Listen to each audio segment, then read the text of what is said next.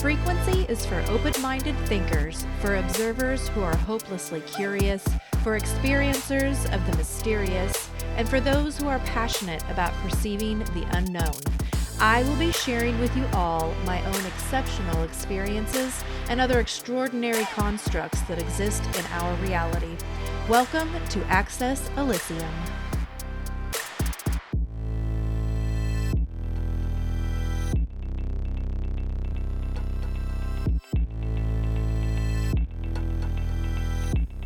What's up, and welcome to all of you beautiful souls out there. I'm your host, Amber Odell, and this is the Access Elysium podcast. And let's see what's going on here lately. So, I started my new series, Best Friends Cult. That's been a lot of fun. We do go into so much more that is not for free public consumption in our VIP episodes. You can always join our VIP. It's only $5 a month and you'll get to see a whole nother side of us. So I encourage you to do that and to help support the show that way. What else is going on? Oh, you know what? I started designing some merch. Oh, this is going to be fun. My creative juices are flowing. I've been writing music that I'm going to be using for the shows and other things, making merchandise. I'm on a roll, people. So let's get to it. So, have you ever wondered how humanity has grown and learned so much over the past however many thousands, if not millions of years? It has been through our beautiful mistakes. So coming up on the show today, we're going to dive into some of history's greatest mistakes, how mistakes reboot our motivation and have led to amazing discoveries, and how some religions have built their entire empires on the constant state of fear about making mistakes. So, what the fuck are beautiful mistakes? I love this concept.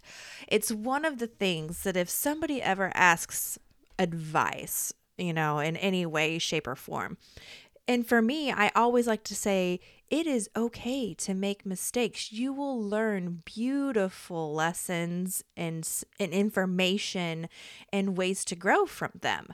All of us should constantly be making mistakes. I hope for you in this new year of 2023 that all of you make so many beautiful mistakes. It will change your life when the mistakes are no longer something that you feel that you are a failure for, but that you see that you have grown and learned and expanded and become a whole different person because of this whole concept of being afraid of making mistakes. I mean, nobody wants to fuck up or fall flat on your face when you think you're doing so great, or when you just get blindsided by something that you are very ill prepared for. I mean, this happens constantly. It's a good thing. It keeps us in this state of learning and growing and becoming more aware and conscious of the path that we should be on, instead of being stagnant and staying the same and never wanting anything different, so that you can just be like this forever. I don't know, maybe some of you want to just be like this forever, but I don't. I want to learn new things all the time. And so I am okay about making mistakes. I try to tell my children all the time, it is fine to make mistakes as long as you grow and learn from them. If you keep making the same mistakes over and over and over again, what this means is that you haven't changed at all.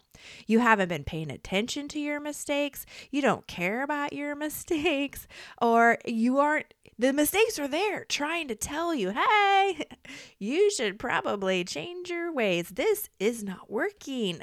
This is a great process to live by, to accept and be excited for the beautiful mistakes. There's been plenty of times in my life where I did not think that I was gonna go on that path. Weird, crazy, horrible, wonderful, bad shit happens, and it throws you off what you think you're going to be doing. And at first, when you're going through the mistake, it's awful. Ugh. Either you feel stupid or ashamed, or you're just, it's not the plan that you were going for. It totally derails something that you've been working on. It makes you change all of your plans. And when you're in it, it sucks. But when you get past it, you're like, oh man, if that never would have happened to me, I would never be where I am today. And I'm so thankful for the mistakes that I have made. So, what are we going to get into? First, let's talk about some of the greatest mistakes in history. So, we're going to start with Russia sells Alaska to the US. So in the 1860s, Alaska was part of Russia. What? I mean, I know I've taken history classes, but I guess I did not know that. However, when the Crimean War broke out, Russia found it was unable to defend this region against the combined powers of Britain, France, and Turkey. Back then, the importance of oil hadn't been established, and the prospect of gold mining in Alaska was, not very big either. So, with the possibility of Britain taking hold of Alaska and blocking Russia altogether seemed all too real. So Russia decided to sell it off to America in the hopes that this would upset Britain's plans. Russia sold off Alaska to the US at a mere 2 cents an acre. Okay. Let me tell you, acreage in Texas right now, oh my gosh, you could buy maybe 6 acres for like $150,000 to $200,000. I wish it was 2 cents an acre. However, this turned out to be one of the greatest mistakes in Soviet history. In just 50 years, the U.S. was able to earn from Alaska more than 100 times what they invested on the purchase. So next, we have the Leaning Tower of Pisa. The foundation for the Leaning Tower of Pisa was laid down in the year 1173. But due to the wars and other political reasons, the construction took 199 years to be completed. Wow. That's 200 years it took to build the Leaning Tower of Pisa. Holy shit, I didn't know that either. Its iconic lean, however, wasn't what the builders had originally desired. Nah, probably not. That's not like a normal thing in the architectural design. The tower began leaning early on during its construction because it was erected on soft soil, and so the foundation began giving way under its weight. Since then, many efforts have been made to stabilize the tower and prevent a collapse, at the same time maintaining the lean, which it has made it so popular. Nobody knows this of the Tower of Pisa. It is always known as the Leaning Tower of Pisa. Can you imagine though? Okay, so if it took 200 years to be completed and they built this in the year 1173, they were probably pissed for the first 100 years after that. They're like, fucking A, this piece of shit building. But how long did it take until they were like, no, this is cool. We're just going to call it the Leaning Tower of Pisa. I mean, how long did that mistake last until they found a remedy to make it cool? I feel like that might be the key to some of our mistakes. Is how long are we going to let it be a mistake before we let it be something that we can use to improve on our lives by changing it to be a positive thing? I don't know. That's probably a good life lesson there. A Chernobyl disaster is our next thing. Whew, I don't know. This one. Noted as being the worst nuclear disaster in the history of mankind, or at least modern mankind, because I don't know. I've read some things that we probably had some kind of nuclear power a long time ago. What was it, in Africa that they found some kind of dig that had evidence of a nuclear power plant of some kind? I don't know. I'm going to look into that one. But the meltdown of the reactor at Chernobyl is believed to have resulted from gross negligence on the part of the authorities' responsibilities. So on April 26th, 1986, nuclear experts ran a test on one of the 4 reactors at Chernobyl in Ukraine. So, which was then the Soviet Union. They turned off the backup cooling system and made use of only 8 boron carbide rods to control the rate of atomic fission, instead of the 15 that were mandated by the standard testing procedure. They were like, we don't need all those. We're just gonna fuck all that. We're going to just do our own thing. This led to an uncontrollable chain reaction, which destroyed the steel and concrete lid of the reactor and emanated close to 100 times more radiation than the Hiroshima and Nagasaki bombs combined. Like, that's a lot. In the Chernobyl disaster, 4,300 people perished and more than 70,000 became permanently disabled. This was awful. Like, this severely hurt the environment, the people, the society, everything around this place. So now many people think the area around Chernobyl nuclear plant is like a place of post-apocalyptic desolation. I've seen pictures. I don't know how long ago I looked at pictures, but as a kid, I remember being like, whoa, that's zombie land right there. More than 30 years after the facility's reactors exploded, science tells us something very different. Researchers have found that the land surrounding the plant, which has been largely off limits to humans for 3 decades or more, has become a haven for wildlife, with lynx, bison, deer, and other animals roaming through thick forests that have grown there. So this so-called Chernobyl exclusion zone, the CEZ, which covers almost 3,000 square kilometers of northern Ukraine, now represents the 3rd largest nature reserve in mainland Europe and has become an iconic, if accidental, experiment in rewilding. So they're seeing all this crazy growth with the fungi and the animals and the insects, like things they've never seen before. Growth that has been sparking new interest in science and to helping ways that we know how to deal with something like this in the future, and how to pretty much revert back to a natural state of ecosystem existence when something like this happens. So here are a few fun facts about Chernobyl. Sweden was actually the first to send an alert that something was wrong. Wow.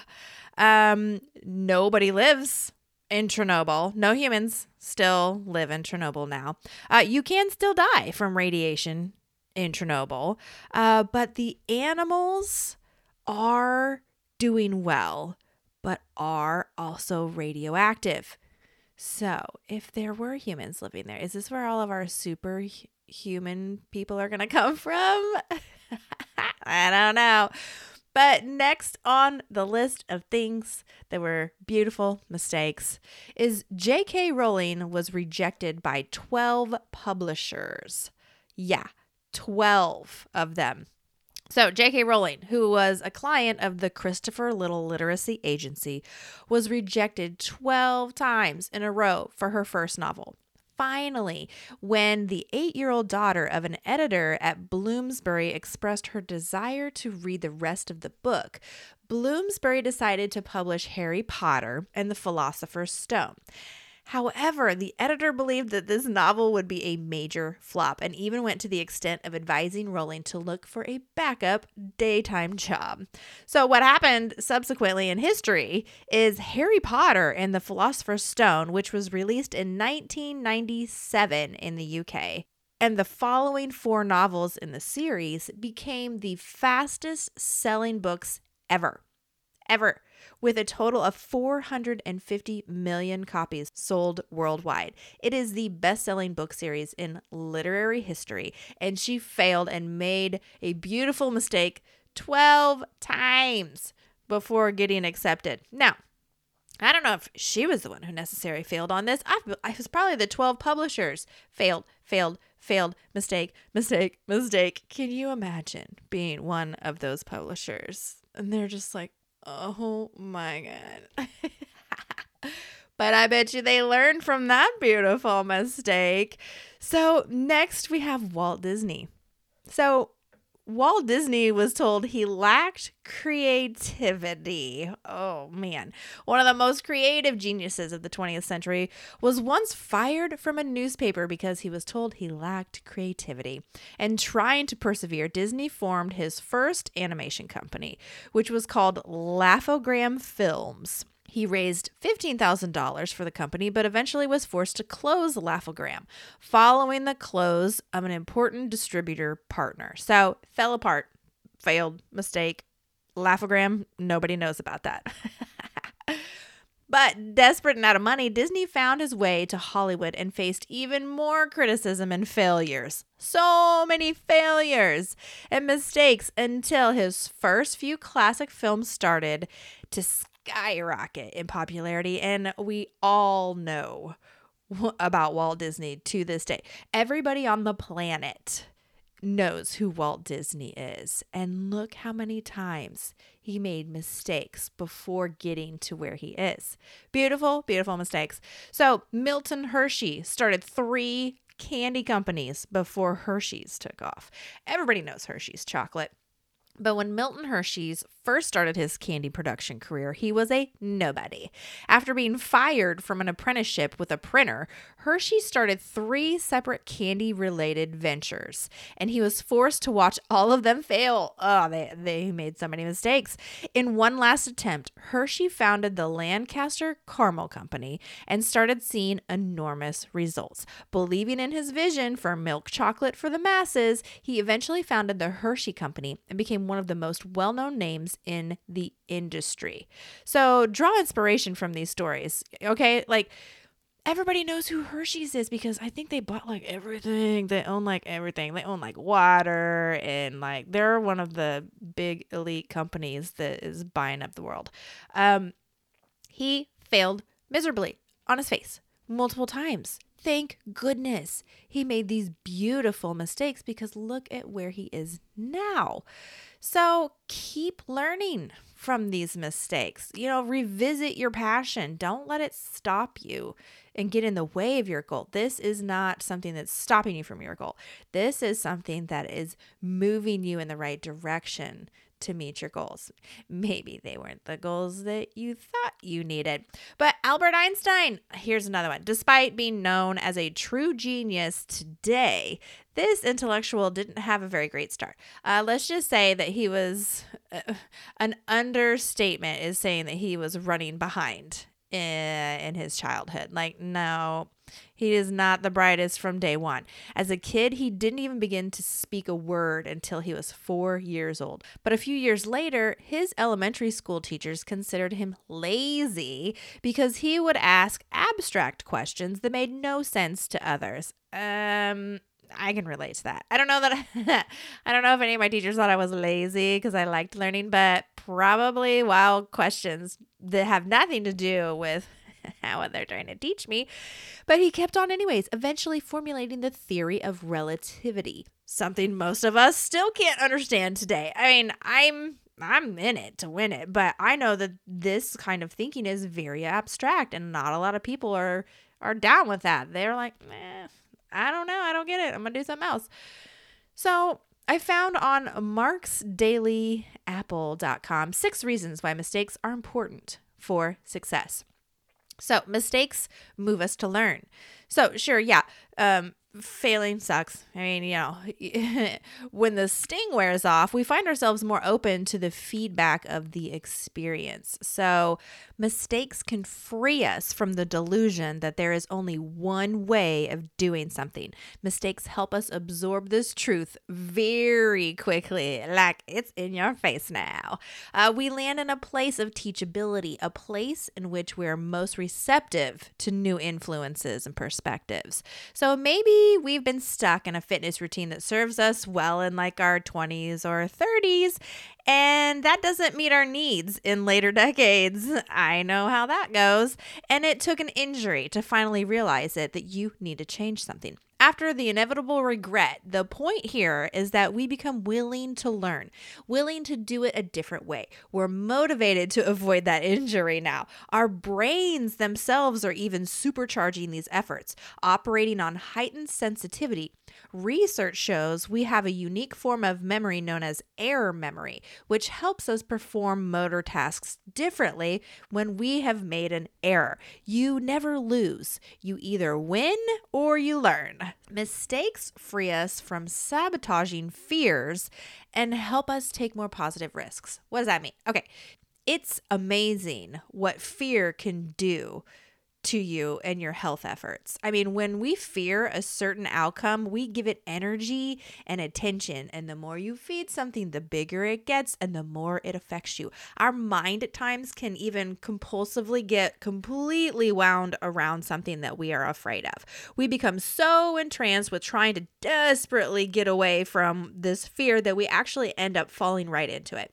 And then it's done. So, having fallen into the thing we have feared the most, there's kind of a certain relief sometimes when that happens. And suddenly it doesn't seem like such a catastrophe to live with.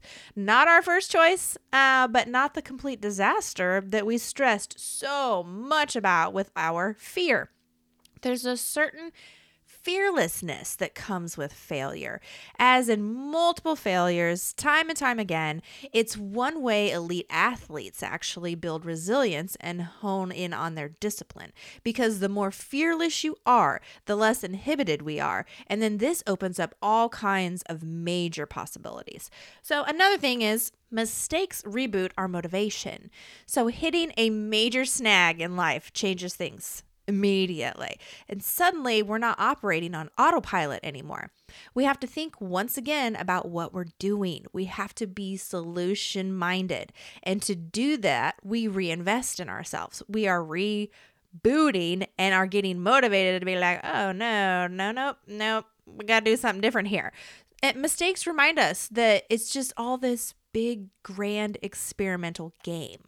Okay, so finally, mistakes oblige us to remember that all of our efforts, whatever they come to or don't come to, are how we meet this game of life every single day. The more passionately we play this game, the more we get out of it.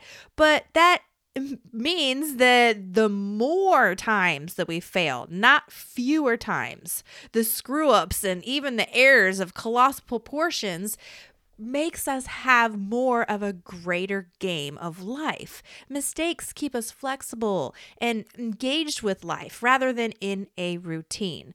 And which life would you rather have? We know which one I want. But when it comes to science, failure is how research advances.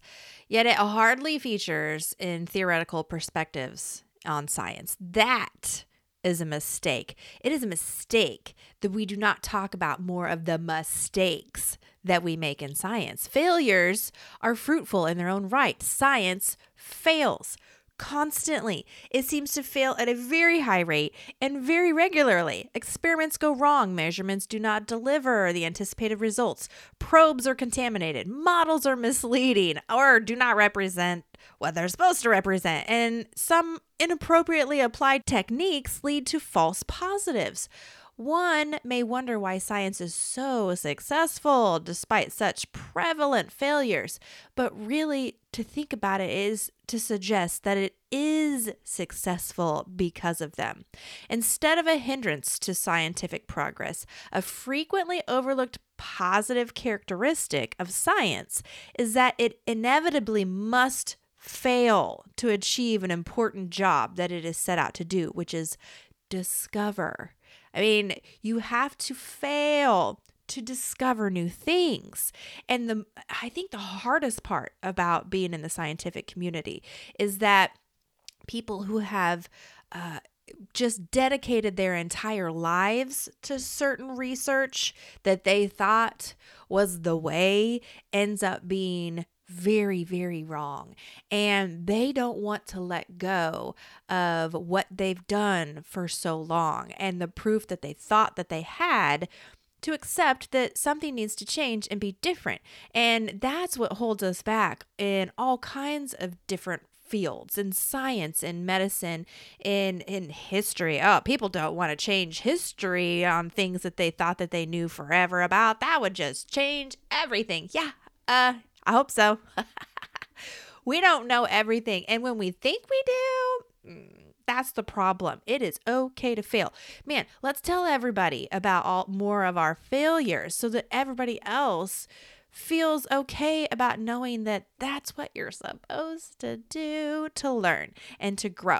So, some of the greatest scientific breakthroughs have been accidentally discovered within a laboratory by failures. So, misjudging or miscalculating the lab can be hugely costly for a research team. I mean, having invested tons of time and money and effort into an unsuccessful venture, it's sucky. But however, sometimes lab workers get lucky and accidentally discover a scientific principle or breakthrough, which would otherwise have remained unknown if they didn't fuck shit up. Here we have a look at some of the world's greatest accidental scientific discoveries that I found on mynewlab.com blog/accidental scientific discoveries and breakthroughs. So, penicillin, first on the list, something I'm allergic to. Weird story there. Okay.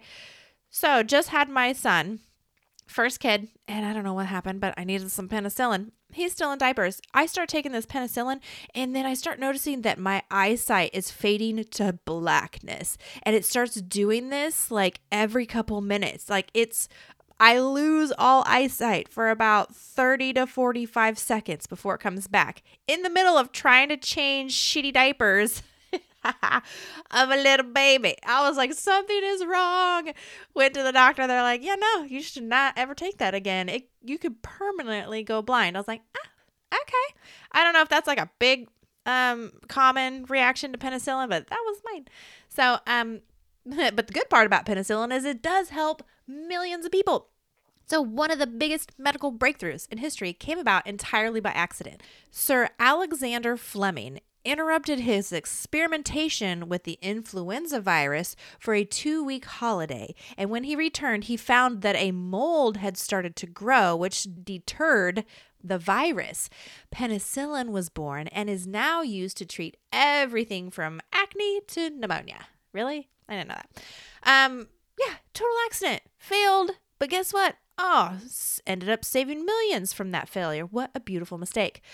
Viagra. Yep. That was not the plan for that one. And for a lot of guys out there, what a great mistake. Originally aiming to develop a treatment for angina, Pfizer found their new prototype drug was igniting erections in men during the tests. And so a quick PR campaign was created and Viagra was born. Voila! Hard dicks everywhere. That was a great side effect for some. Beautiful mistake. Plastic. Yes, plastic.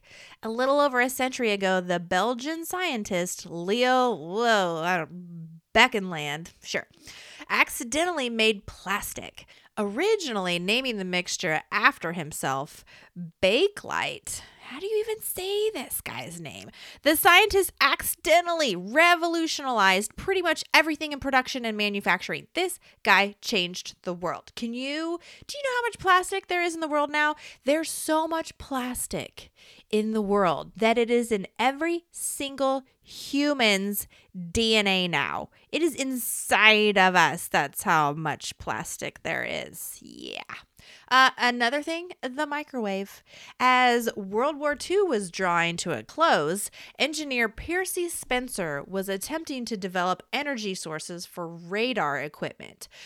Well, it didn't work out, and Spencer did realize the chocolate bar in his pocket had melted and went on to test his accidental invention by making popcorn. Oh, microwaves. This really did change everything. But you know what? Sometimes I always think about microwaves and I'm like, wow, is this really good for us? Because what is it doing? It's literally scrambling your food on a molecular level so that it's not really like what it was before. And then you're eating it and putting it in your body. Oh no. I feel like we should probably not do that, but I do it all the time. I use the microwave every day. Look at me. But Vaseline. Yeah. So Robert Chesbrough was so enamored when he accidentally discovered Vaseline that he started using it for all kinds of purposes, even eating a spoonful every day. Ugh. Chesbrough was originally on the hunt for oil when the petroleum jelly made itself known. So very, very popular product here. Strikeable matches. At the end of an amazing chain of events, English pharmacist John Walker accidentally got a lump of his fun new mixture of anonymous sulfide, I think that's right, and potassium chlorate on the end of his mixing stick. Naturally, he tried to scratch it off and it burst into flames. A terrifying but incredible breakthrough. Yep. Matches, very popular, nice to have.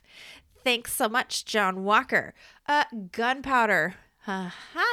Most of these accidental discoveries came about as a result of scientists trying to create something similar to the final product. However, 9th century Chinese alchemists couldn't have been further from success when they accidentally developed gunpowder. They were trying to find an elixir for eternal life. Wow, what a flip on that script. They're like, life? Nope, death. So thank you, Chinese. Another one is cornflakes. Yeah, the daily breakfast of millions of people all around the world. Cornflakes were invented when Will Keith Kellogg accidentally left some wheat on the boil. The world's most famous cereal was created and a dynasty was born by a beautiful mistake. And here's the last one on the list. Anesthesia. Thank goodness for that one. During the early 1800s, ether and nitrous oxide were both widely abused by folks attending laughing parties. Oh, they had laughing parties? I would have attended the laughing parties. When the laughter died down, someone pointed out the substance could help mask pain, and anesthesia was born. See? This is so great. So there's so much to the art of failing and making mistakes. Failure mistakes seem to be a very common reason for us to give up learning a new skill. Prime example right here. Okay, so I used to write music 20 years ago. I loved it. I miss it to this day. And I've always wanted to buy another keyboard so that I could start playing the piano and music again. And it just did not raise to the top of the priority list for me because it's really expensive now to do that. And so just, not that long ago, I decided, okay, I think one of my plans got canceled for the day and I had nothing to do. And so I decided, you know what? I need to learn how to start writing music on the computer. This is how people do it all the time now. They're not sitting down and playing it out on these keyboards, which I still wish that I could get one. Maybe someday. But I made my ass sit down and get on the computer and start learning how I could write music on the computer. And it was really, I had to rewire my brain, it felt like, because for me, music would pop into my head and then it would come out of my fingers as I could play it on chords on this keyboard. I would play it through my hands or I would sing it, with my voice. This is how it would come out of me. And so I had to completely restructure the way that I was going to be seeing the sounds and structuring them on the computer instead. And oh my gosh, I had so much fun. Within the first 48 hours, I had written my first song in 20 years and I was in love all over again. Oh my God. It was so great. I have this whole new skill now. I can structure music completely different in my mind and in front of me than I did 20 years ago. And it's magical. Oh my gosh. So back in the day, I had to create every single sound, every single note, every single beat originally by myself from scratch. And now, at your fingertips, you have all these loops and samples and sounds that are already structured in like 1 beat, 4 beat, 8 beat. Oh my gosh. I am thumbing through thousands and thousands, like 200,000 sounds, creating 40-track songs with all of these sounds. And it is so beautiful and it's so great. And I had to fail miserably at it all day long and watch YouTube videos and try to figure out, no, that didn't fucking work. I don't know what I'm doing. And now, oh my gosh, I'm only like a couple weeks in and I've improved so much because of all the mistakes that I made. I would have never gotten as far as if I hadn't have fucked up this computer program and had to learn from my mistakes. So people who are high achievers see failures and mistakes as feedback and as temporary challenges to overcome, not as a reflection of who they are as a person. Your mistakes do not define you as a person, even the big ones. Like sometimes the really, really big ones, like the murderers and the rapists, those, well, I don't know, that's probably going to define you. Don't do that. But your other mistakes, that is not who you will be and who you are forever. It is a moment and you learn from it. I am not the same person I was when I was 5, when I was 12, when I was 22, when I was 35. I'm a new person all the time. Yeah, I have like routines and things that are similar about me and that make me me, but my mistakes don't make me who I am. They don't make you who you are. You choose to make you who you are from your mistakes. Your success is the result of moving from one challenge to another challenge without losing your motivation from your mistakes. So we shouldn't be afraid. Success comes from taking action and correcting the things that are not working. So the pursuit of your goals and development and your skills, if you follow this principle, you don't need to be perfect. Nobody is perfect. Perfection is in the imperfections. So don't be afraid to make mistakes. Fuck it up, fuck it up, fuck it up. I remember, again, I think I've told this story, a friend of mine that was a photographer with this company, and she was telling me, and she's such a great soul that, she was just afraid of messing up. I was like, girl, fuck it up, fuck it up, fuck it up. Who cares? Don't be afraid to mess something up. Oh my God, go do it right now. Go fuck it up right now. Get over that fear. It's going to be so much better for you in the long run. Fear can be one of the things that's getting in a lot of people's way. And why are we afraid to try new things? I think society has been built around this structure that you're supposed to be living in fear when it comes to certain religions of making mistakes and what you should be doing so that you can get into the next place of existence. Like you need to get that pass. You need to make, somebody's watching you. Somebody's looking at you. Don't make a mistake. And I mean, they're not wrong about some of it. Yeah, somebody's watching you.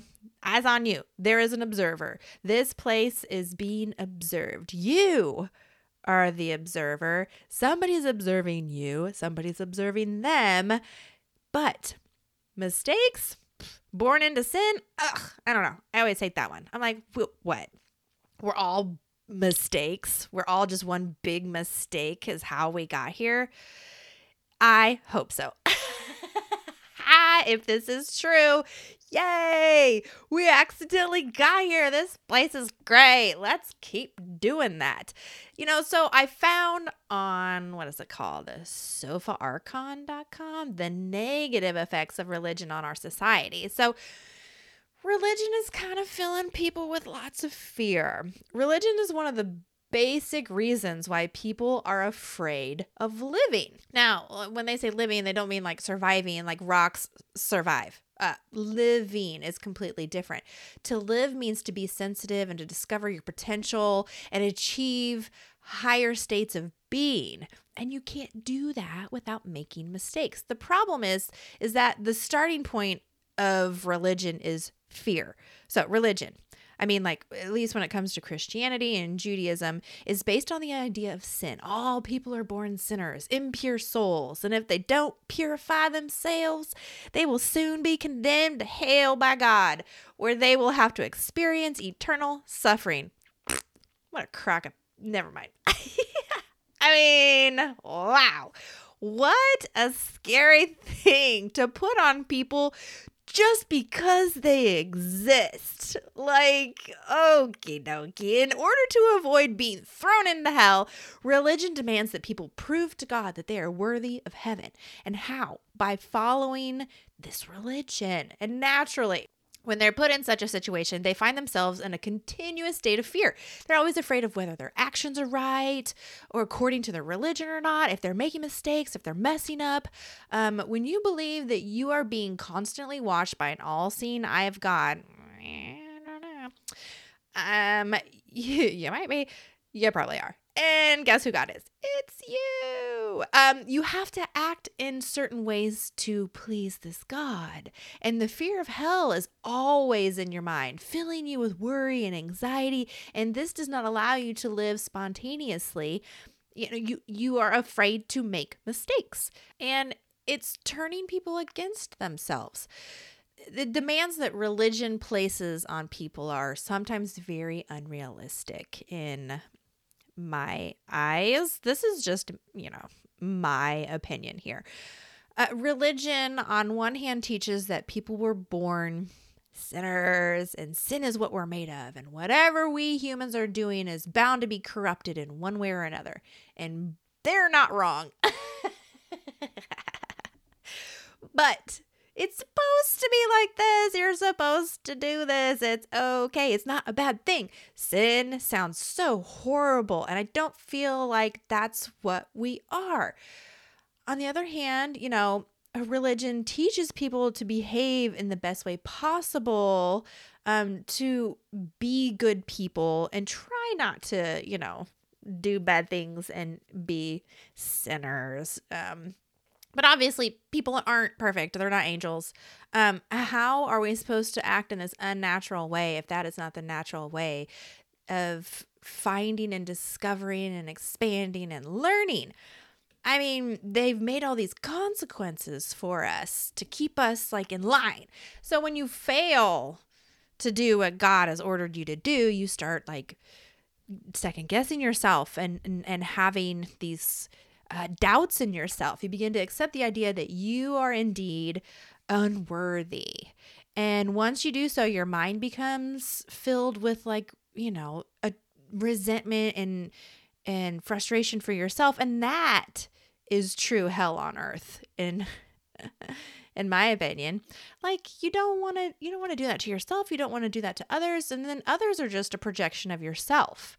All these other people, a mirror on whom you see is your own reflection sometimes. That's why once you start, disliking yourself, you're bound to start disliking other people too. When you accept the idea that you are a mistake and that you're born into this, you see everybody else that way too. And I don't know. I get frustrated with religion sometimes. All religions are different. They all have these special rules. And if you fail to follow the rules, you're not going to make it to their heaven or their level. And I don't feel like that's has anything to do with anything. I feel like the rules should be do no harm, help others, don't hurt people. Don't do all that kind of stuff. Ew, no. But you don't want to be trapped into thinking that you can't try something new and you can't make a mistake and you can't grow even out of a religion. Oh, that sounds kind of scary to say out loud. But knowledge and wisdom are incompatible with some kinds of religious ideologies. Religion is confining people's minds, and finding the truth outside of that is really hard to do when you are restricted to this one path. And it keeps you blind from all kinds of beautiful mistakes that you could be making. I don't know. So, like, for me, how you're here. Like, we're all here. You didn't have to believe in a certain religion to get here. You did not have to follow certain belief systems to get here. We're all here. I mean, if we all had to follow one thing to get here, all of us would be under the same thing, and we're not. The next place that we're going, you probably don't have to follow all the same rules to get there either. Like, make some mistakes. My kids were not mistakes. When they were born, they were not sinners. They were beautiful, pure little lights of joy. And nobody's ever going to change my mind on that. I don't care what you say about that. There's some weird stuff though. Like, I started researching into like Bible stuff on like, if you make all these mistakes, how do you get into heaven, and all the rules and regulations of it. So here's something, a cray that I found. What does Romans 3:10 mean? So Paul has proclaimed in the previous verse that everyone, Jew and non-Jew alike, is under sin. He's showing that Jews cannot hope to be shielded from God's judgment for their personal sin simply because they belong to the nation of Israel. Every person, Jew or Gentile, will be judged by God on the basis of their own right or wrong choices.